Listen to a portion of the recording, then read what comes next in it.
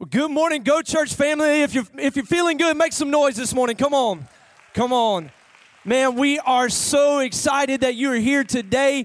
We're getting ready to close out the final week in our Idol series. Come on, have you enjoyed this series, man? It's been absolutely incredible. And we're getting ready to close out the final week. But before we do that, I want to take a quick moment. I want to look in the cameras at the back of the room. I want to say a big hello to everyone who's tuning in online today, our online campus. Man, we are so thankful for you. Grateful that you take the time to tune in and join us every single week. We found out over the last couple of weeks that Go Church, the broadcast each Sunday, are reaching about 40 different countries around the world. We've got people from 40 different countries tuning in every Sunday. That's absolutely incredible because the gospel of Jesus Christ is being spread around the world. And so we welcome you today. Also want to take a quick moment to welcome our Go Church Germantown family all the way up 702 miles away, Germantown, Maryland. Man, we love you guys so much. So thankful for you. Excited that you're going to be back meeting in person very soon, but thankful that you're tuning in with us today. We love you so much. So come on, let's welcome everybody who's tuning in online. Welcome our Go Church family today in Maryland. Let them know how much you love them. And then last but not least, we always like to take just a quick moment to give honor to the incredibly brave military men and women and the first responders who give so much of their time and their life every single week to make sure that we are safe and to make sure that we are healthy. We love you so much. We appreciate your sacrifice. We honor you today, and we thank you for all that you do. So come on, Go Church. Let's honor the military and all of the first responders today. Well, hey, we've got a special treat for you today. It's as we're closing out this final week, this final message in our Idol series. We're doing what we call a Communicator Sunday, and today we have 5 different communicators that have 5 to 7 minutes, and they're going to come and share in just a moment. They're going to talk about 5 different idols today, and maybe you're struggling with one of these, and they're going to share a word very quickly that's going to speak to our heart. But before we dive into that, I want to take a quick moment just to introduce each one of our speakers today. First up on the docket today, we've got Pastor David Waldrop. Pastor David is our go ahead, love on him. Pastor David is our Germantown campus pastor, but he is familiar to you here because he grew up in this church. He's a son of this house, and so we're thankful to have him. But he's leading our Germantown campus, doing a fantastic job up there. He and his beautiful wife, Esther, God has blessed them, anointed them. They're doing an incredible job. They came in this weekend because they wanted to be a part of what God is doing through this series, and so we're excited to have Pastor David. So come on, love on him one more time this morning. Then next up, we have Mr. Don Harris. He's no stranger to you either.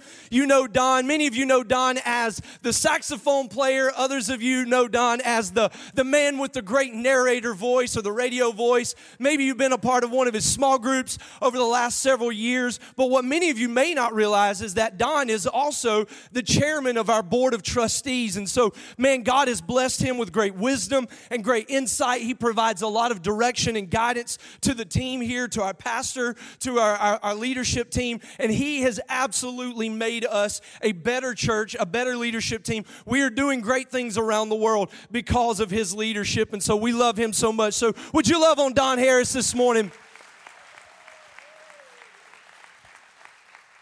Next up, we have Miss Arlene Morrell. You know Miss Arlene. She is an absolute blessing and gift to this church.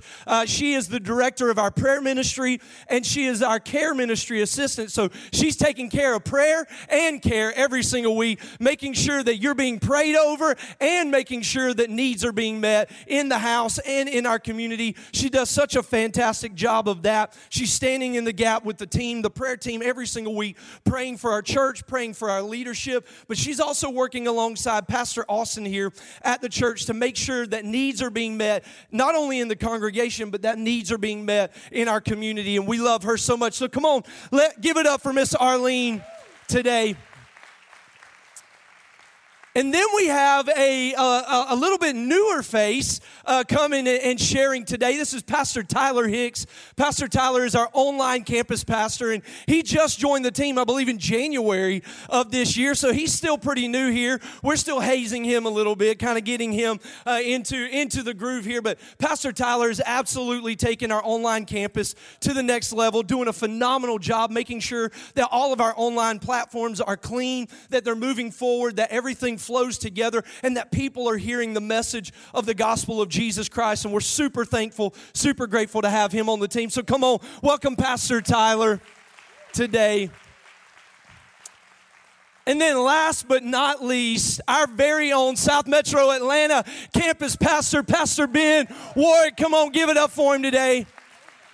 Pastor Ben is such a gift to our church, providing such great leadership to the team here, to all of the volunteer teams and stuff. God has blessed him with wisdom. God has blessed him with great leadership ability and authority, and he's also a very gifted communicator. And so, man, we're super thankful to have him sharing with us today. If Pastor Ben falls asleep or anything like that at any point today, it's because he and his beautiful wife, Emily, just gave birth to twin girls, Raleigh and Addison. They're absolutely beautiful. Come on, give it up for that today. So he's chasing around their 2-year-old Judah, and they've also got their beautiful twin girls, and so we're just so thankful for that today. So one more time, can you give it up for all of our speakers today? We're so excited. Okay, are you ready for the word? Anybody ready? If you're ready for the word, say, oh yeah. All right, come on, would you give it up for Pastor David as he comes to share this morning? Yes, amen, amen. I have only got 7 minutes, so that's my introduction. Ready, set, go. Pastor JC, thank you for the opportunity to speak. This part where I'm thanking you, Pastor JC, doesn't count towards my 7 minutes, by the way, but it is an honor to get to stand on this pulpit. And have you guys just enjoyed this series about idols? I mean, has it been so helpful to you like it has been to me? What I love about it and what I love about Pastor JC is, I don't know if you've noticed this, but every single topic each week for the series has started with the letter S. That's how you know it's spiritual, when it always starts with the same letter. So I will be talking for the next, I don't know how many minutes, about the idol of science. And I want to say this right now. The idol of science is not really an idol that a lot of believers, a lot of really strong believers struggle with. And so most of what I'm going to say today is actually not for the believers in the room. The only thing I want to tell all of the strong believers that say, yes, I'm a Christian, I'm all in with faith. The only thing I want to tell you is this. This is important for you to know. God is not against science, okay? You need to know that. Like, God is not against science, and here's why. Because he created it. He is the author of science. He made a solar system. He made biology and chemistry and physics. He is not against science. And so I want you to understand that it is a false dichotomy if you put God versus science. That is not biblical at all. He created the cosmos. So can we just all believers, this is the last thing I'll say to you, then I'm going to move on to my next thing here. But can we all just say amen to this, that we need to stop making it seem like people have to renounce science in order to become a Christian? Can we please remove that stumbling block? Because there are a lot of people that would come to the faith if we would stop fighting an unnecessary war against science. Okay, so I need to have said that. That felt good, Pastor Ben. That felt really good to get that off my chest. Okay, so now, if for all the seasoned believers, you can kind of tune out, check Instagram for the next few minutes, because I want to talk to some people that might be in the room or watching online that you are kind of struggling with faith, or maybe you're pretty far removed from faith, or maybe your parents don't know this, but you went to college and you're teetering on the brink of leaving your faith, or at least the faith you grew up with. I want to talk to you. I dedicate these next few minutes to you. Here's what I know about you. You're probably not a complete atheist right now, or you wouldn't be watching. Or you wouldn't be here if you were just completely anti-Christianity, anti-God, anti-faith. Chances are you've got questions, and you're in your mind, and maybe no one knows, but you're wondering things. I just want to tell you that if that's where you are, if you would consider yourself agnostic, and you're moving away from faith, I just want to tell you what you're moving closer to. if you're moving towards science being your God, science being your God. This is where I want to talk to you about. And I'm going to actually quote an atheist here. There's a book written in 2011, 2012 called Mortality by a man named Charles Hitchens. And he is one of the prominent atheists of the postmodern, post-Christian movement. And he was diagnosed with esophageal cancer, and he was dying. He was on his deathbed. And on the last few days of his life, his doctors really started saying like, hey, your body is starting to fail you, and you need to feed your body this, and your body's responding to treatments this way.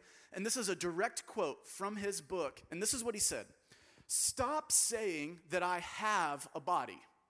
I don't have a body. I am a body." And I want you to let that sink in for just a second. Because when you start to move closer to atheism, you start embracing this idea that if atheism is true, if science is all there is, then he is absolutely right. You and I would be nothing more than a body. And that's all we are. All you and I are is biology and chemistry that is ruled by physics. And that's it. So here's what that means. Here's the implications by that. Your mind or your identity is a lie. It does not exist. Your consciousness does not exist. You are chemistry with chemical just waves going through your brain, and that's all it is. There is no sense of self if atheism is true, if science is all there is. Free will does not exist because you are not a person. You are a collection of molecules, and anything you decide to do wasn't because you chose to do it. It's because chemicals made you do it. So you don't actually have free will. Another thing that would be a lie is value, okay? There is no such thing as value of life, of items. Value is not a thing. It's only ascribed. It's a construct. And I wish I could, can I have like some of y'all's minutes here? It's like, no, I'm just kidding. I wish I could have more time to flesh that out. And if you want, just send me an email, dwaldrop@mygochurch.com. I'll talk to you on the phone if you struggle with this. Another thing that doesn't exist is morality. Morality and justice would be subjective. And it's all in your head. It's a construct. And it gets to be a really dangerous place. And so here's what I want you to know. If you're struggling with your faith right now, and if science is becoming your God, you need to admit this. Come on, be real with yourself for a second. You don't want that to be true. You don't. That's the reason you're on the fence right now, is because you don't believe those things. You don't believe that you're just a body, a collection of molecules. You feel, be honest, come on. You feel like you have an identity. You feel like you have a purpose. And my response to you is this: why do you think you long for purpose? Why do you think that you long for identity? Quick story, I've only got 1 minute, so let me tell you this story. J.R.R. Tolkien, who wrote Lord of the Rings, and C.S. Lewis, who wrote Chronicles of Narnia, were actually really good friends. And J.R.R. Tolkien actually led C.S. Lewis to become a Christian. He led him to the Christian faith. And they were having a conversation about just, fictional writing and myths and fairy tales. And basically, Tolkien had Lewis investigate, why did he want great happy endings? Why did he long for good to always conquer evil in all of their writings? And then C.S. Lewis, upon contemplating that, he actually went on to be a powerful voice in Christianity and theology. And I want all the skeptics in the room, I want you to consider this quote from C.S. Lewis' book, Mere Christianity, after he became a Christian. This is so important. I want you to hear this. He said, if we find ourselves with a desire that nothing in this world can satisfy, the most probable explanation is that we were made for another world. Okay, let me put it to you like this. The reason you get hungry is because food exists. The reason you get lonely is because other people exist. And the reason that you crave purpose and identity and meaning and fulfillment is because God exists.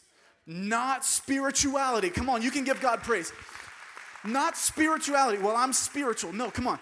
God exists. A personal, relational, creator God who made you and died for you and wants a relationship for you.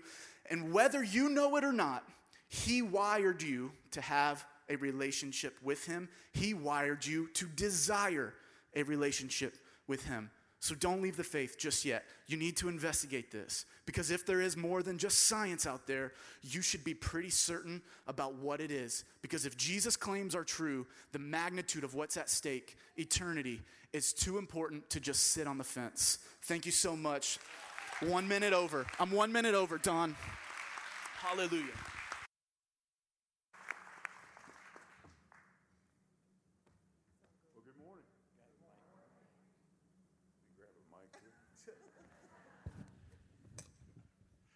It's good to see everybody this morning, and 7 minutes goes by very quickly. Pastor Dave, thank you. Powerful, powerful. And I want to say a quick thank you to our senior pastor, J.C. Worley. This pulpit for the entire 20 years that we've been here has been sacred ground and very carefully guarded. So my being entrusted with these few minutes is an honor, and I just want to say thank you. And with that, I'm going to jump right in, because the time does go by quickly. For those of you who are skeptics, you used that word a little bit ago, that think that this topic, and mine all starts with an S, it's the stomach as an idol. If you think that's not possible, let's just jump right in, because I don't want to lose you. Just in case, you might be this very day, you might have to say the 3-word phrase that's one of the most difficult in our culture. You know what it is? I was wrong. Philippians 3:18-19 says, "For I have often told you and now say again with tears that many live as enemies of the cross of Christ. Their end is destruction. Their God is their stomach." There's your proof. There's your proof. The stomach can't be an idol.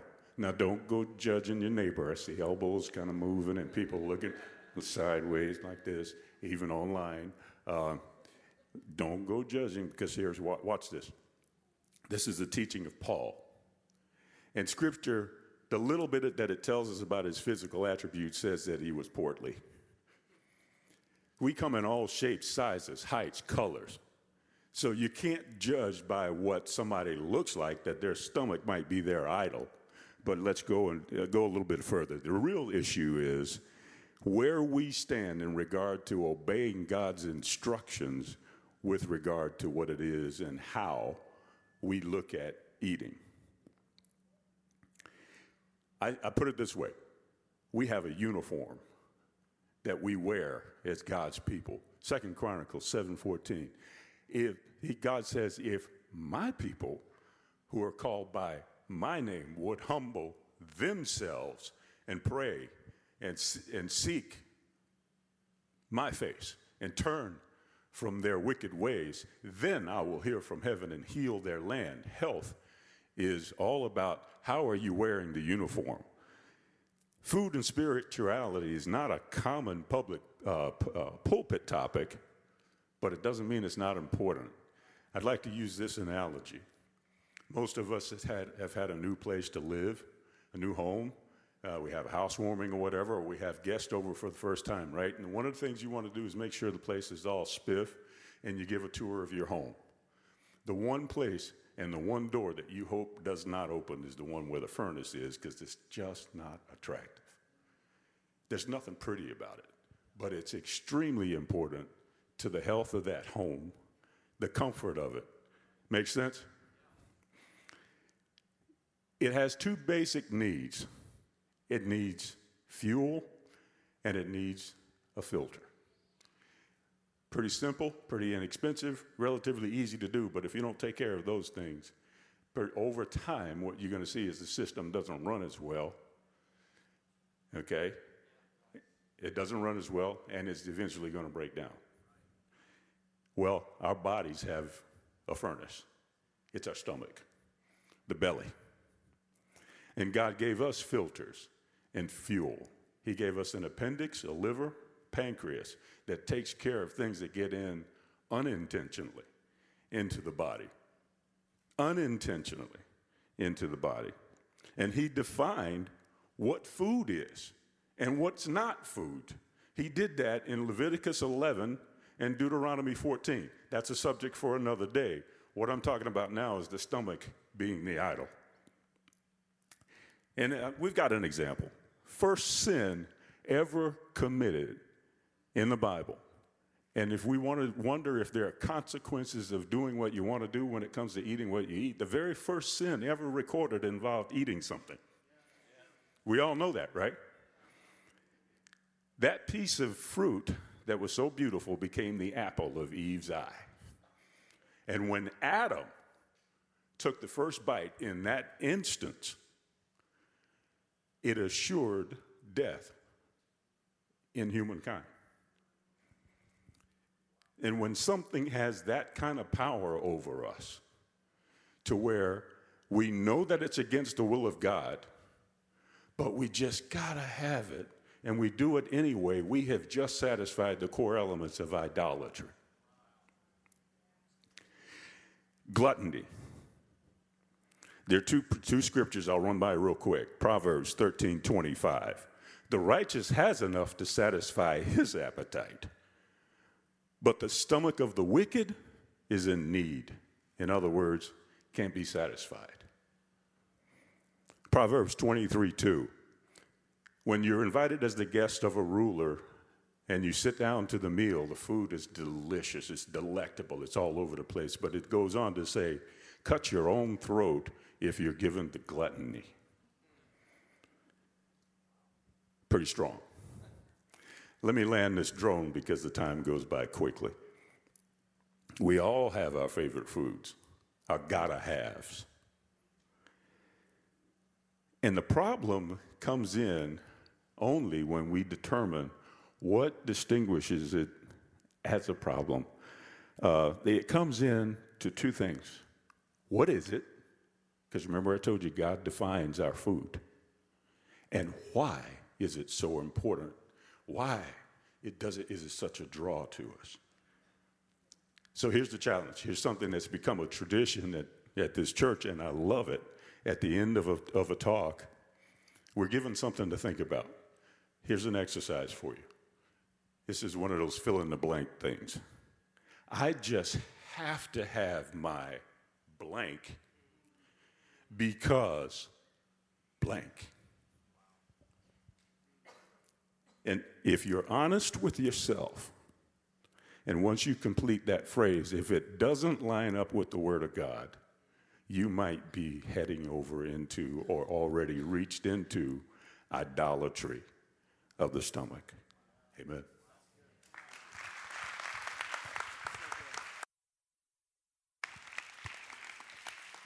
So, what will it profit a man to gain the whole world, yet lose his soul? I'm talking about the idol of success. How can success be an idol? Easy.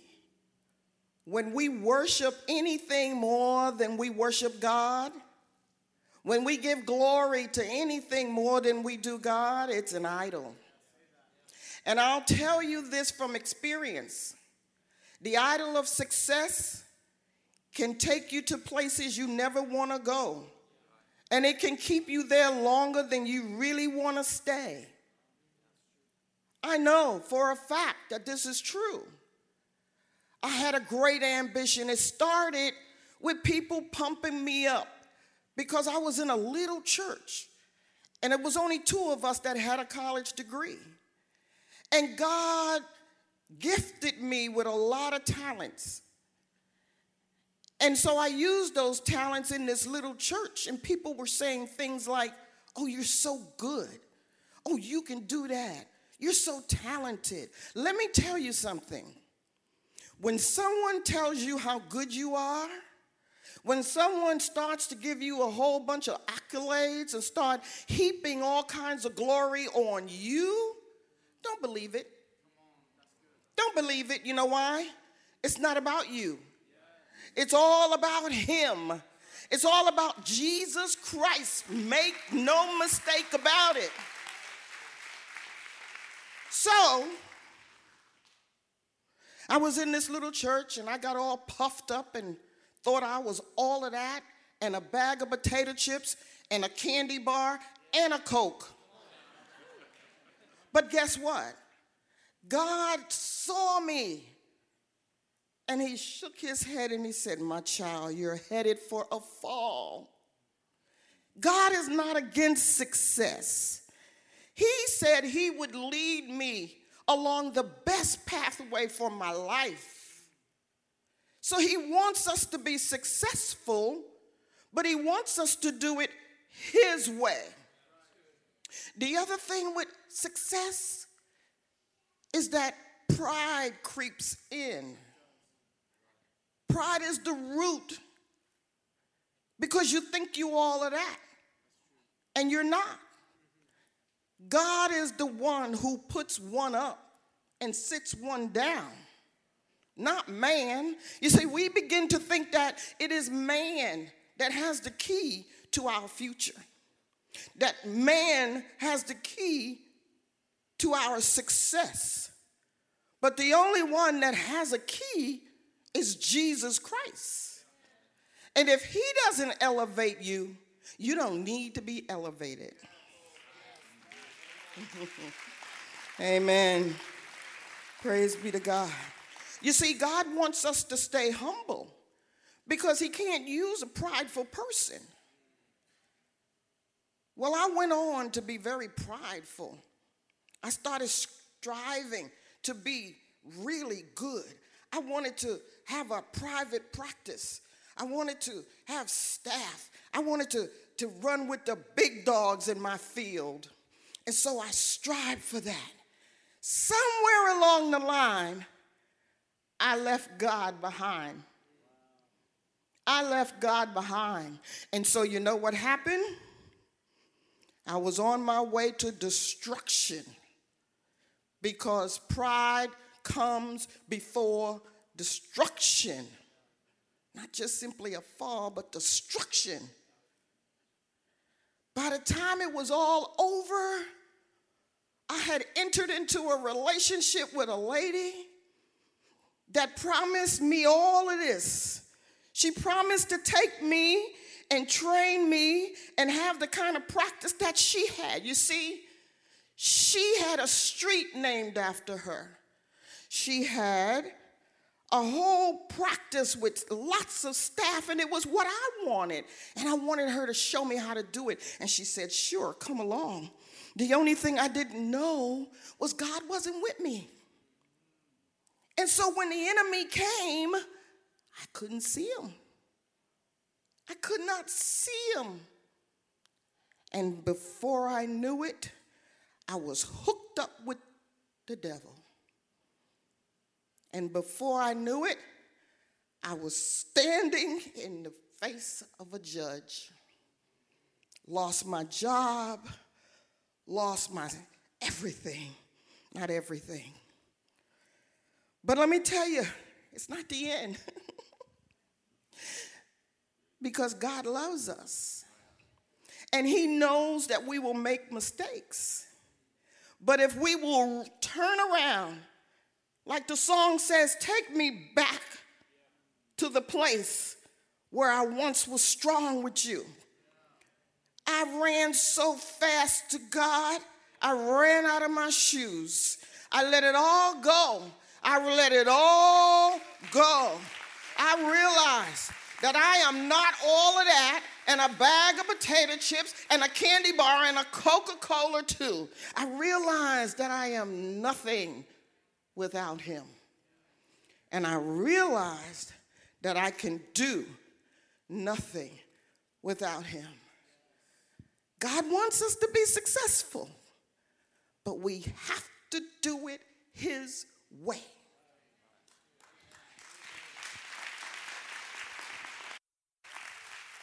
Man, how am I supposed to follow that? I get to talk about the idol.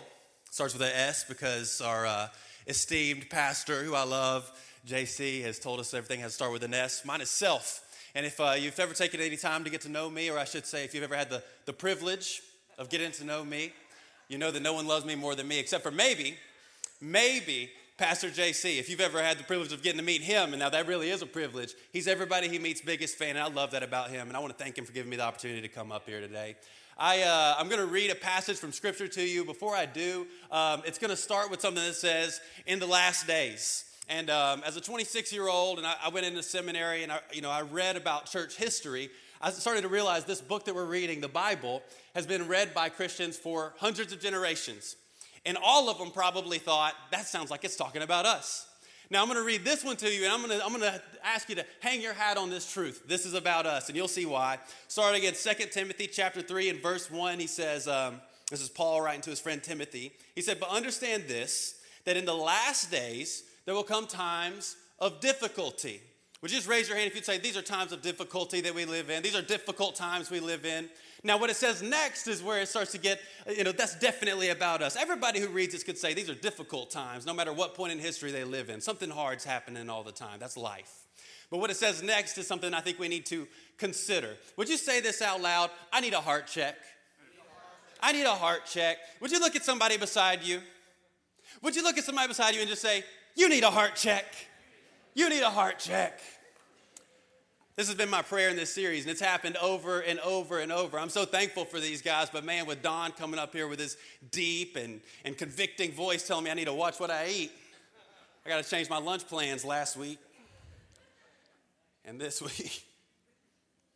He says, in the last days there will come times of difficulty for or because people will be lovers of self. That's the reason. Now, sociologists and historians agree for the first time ever that this is absolutely, without any doubt, the most narcissistic generation that has ever existed. And I'm not talking about generation in the sense of me. I'm talking about a generation in the sense of all the people all around the world. The way our culture is spread everywhere, it is the most narcissistic generation that's ever existed. If that pushes you the wrong way, if that rubs you wrong, consider this. 20 years ago, if you can remember that long. I can't because I'm very young and full of life. But if you can remember, 20 years ago, they would have never believed that there would come a point in time, 20 years later, where every person in the world would have their own website. And at the top of that website would be their name. And on that website, they'd post pictures of themselves and the things that they like. And they'd post updates on their website daily, multiple times a day. And they'd talk about how they feel and what's on their mind. And eventually, they'd start talking about their opinions as if they were the gospel. And they'd call those websites social media. And coming from someone who made a living at a point off of social media marketing, I can tell you it is easy to capitalize on people's love of themselves on social media.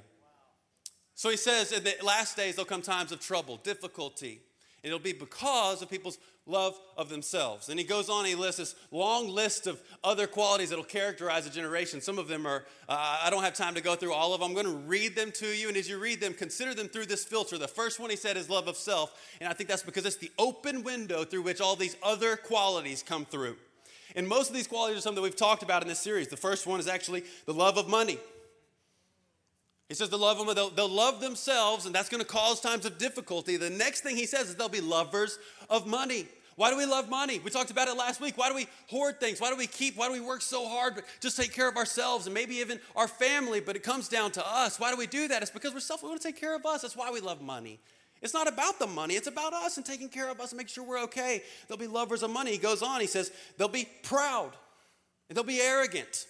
Now, this is one of those things, the lens we kind of see through in our culture, especially now as divisive and divided as everything is becoming. When you look at the way people are in politics, you look at the pride that our leaders in our communities, in our nation, the way we talk about ourselves and our political party versus their political party. It's not even about what we do. It's about how much better we are than them. You talk about the pride of a generation. Why? Because we love ourselves and we think more of ourselves, or we elevate our ideals above even those of God and especially those of other people. I don't have a lot of time. He goes on, he says they'll be abusive. You want to talk about the way we talk about people who don't agree with us now? Specifically, I talked about it before, but on social media, you want to search your heart. You want to know what's going on in there. You want to check your heart. Look at the things that you like on social media that have to do with other people instead of yourself. You talk about the abusive language that we use without ever even thinking about it. The real people on the other side of those screens. Also, he goes on to say they'll be ungrateful, unappeasable, and they'll be disobedient to their parents. And some parents in the room are looking at their kids and they're saying, check your heart, kid. Check your heart. It says they'll be heartless. On the news today, y'all really are looking at each other like, check your heart. Parents are like, no, you check your heart over there. He says they'll be heartless. Why? Because they're lovers of self. But you look at the news today, there's no good news. I don't care which station you watch. They tell the same stories with negative perspectives from both sides. There's no good news. There's another fire. There's another tragedy. There's something horrible happening always. There's no good news. And it's made us become desensitized to what's going on in the world. We see those horrible stories. We say, well, that's bad, but I got to come over here and take care of me. We love ourselves. We love ourselves. He goes on, there's so many more. They'll be slanderous. You look at the way we talk about each other. They won't have self-control. You look how quickly we talk about each other. Lovers of pleasure rather than lovers of God. I don't have time to stay there, but do you hear what I'm saying? That's how it defines this generation of the last days. But listen to this. It says they'll have the appearance of godliness. They'll have the appearance of godliness. Now, that's the scary thing, because you read these qualities, you're like, those are bad people. Those aren't good people. But it says those people will have the appearance on the outside of godliness. So while they're lovers of self and while they've put on themselves, they've elevated themselves above all other people, even their God, they'll still appear godly. I hope that frightens you. It says avoid such people. Avoid such people. God, search my heart. He goes on in verse 9, and I'll end with this. He says they will not get far. He actually says don't worry though, because those people will not get far, because their folly will be clear for all to see. Maybe they work their way up the social ladder in their community, or even they become a CEO of some great organization, but their folly will be clear for all to see, and ultimately, their love of themselves will be their demise. So let's let this be our prayer. This is my prayer for you. God, search our hearts. Will you say that out loud? Search my heart. Search my heart. God, would you help us to see and put on the meekness of God with humility, and so take on the power of God, that we would never deny the power, but we would put it on with meekness and humility. Thank you.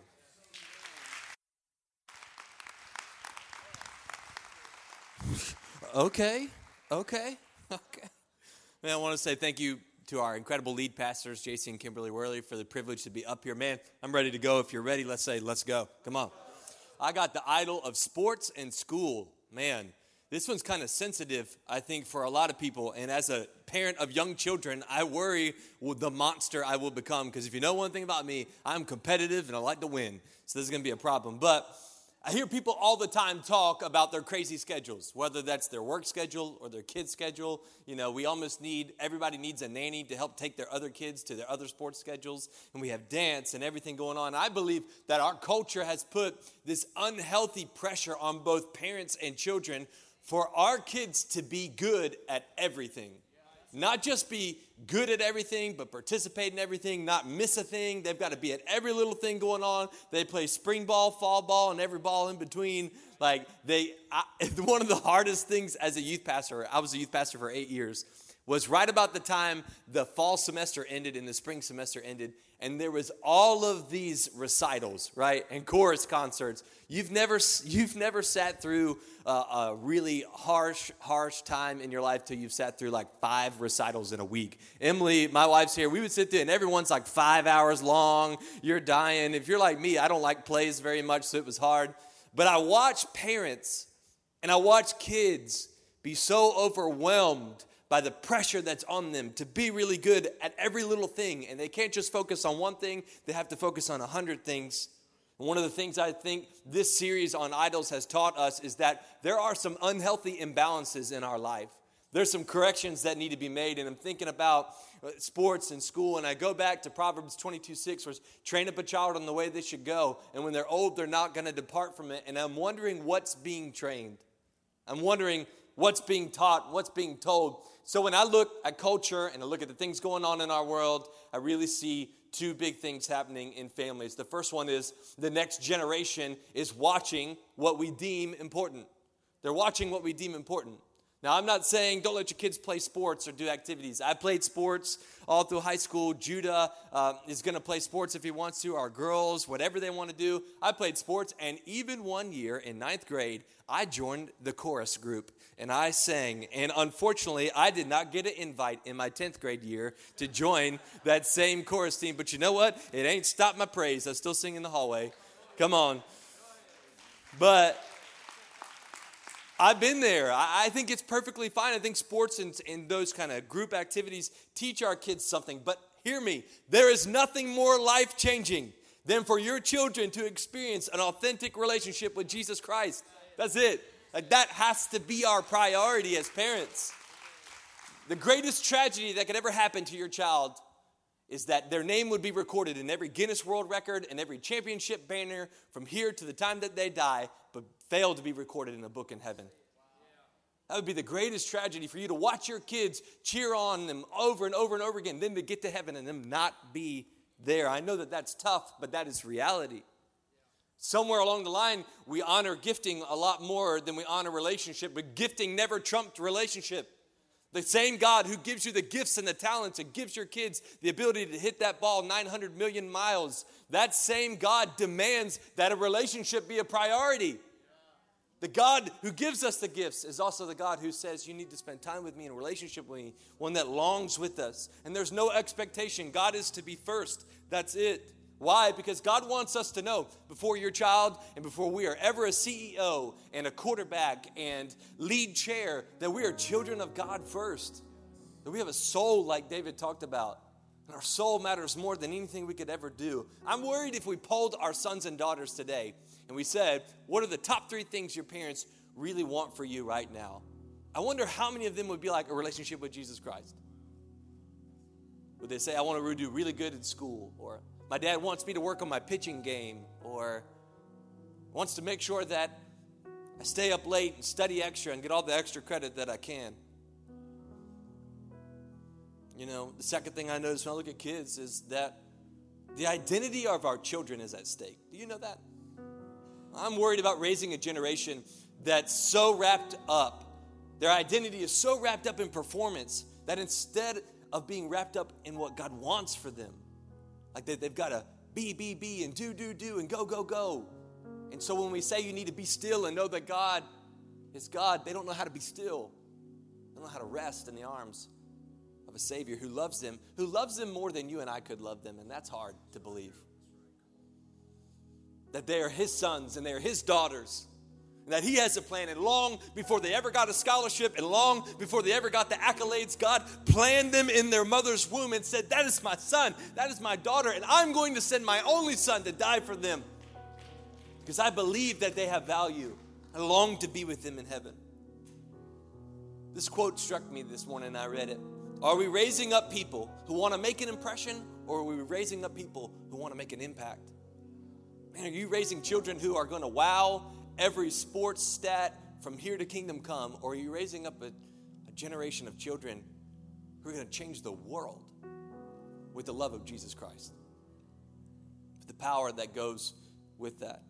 In a world that celebrates talent over integrity, let's build men and women who are generous and joyful and kind and loving and intelligent and gracious. Let's build children who are righteous. You know, at the end of the day, we'll stand before their Maker and He will say, well done, thou good and faithful servant. And they will join you and I in the ranks of heaven, praising God for eternity. What greater gift can that be? So when you're faced with the choice to bring your kid on a midweek gathering and send them on that youth group trip or go on the travel ball trip or so on and so forth, they're watching what you deem important. They're watching to see what you feel like matters most for their future. There's nothing that matters more for their future than what matters for eternity, and that's Jesus Christ. How about let's pray right now. Heavenly Father, Lord, right in this room, the word has been preached in all different avenues today, but Lord, I just pray that you would just begin to release power and courage, and those of us that have to make a difficult decision today, God, that maybe have to change the way we've been living and change the way we've been leading and change the way that we've been doing what we're doing. Lord, give us the strength and the power and the purpose to do those things. God, give us the courage to accept the fact that maybe we need a heart check, that maybe pride needs to be removed and things need to be released. And Lord, let us build men and women, and let us be men and women of great godly character who love the Lord with all their heart and exemplify the love of Jesus in every way. In Jesus' name, amen.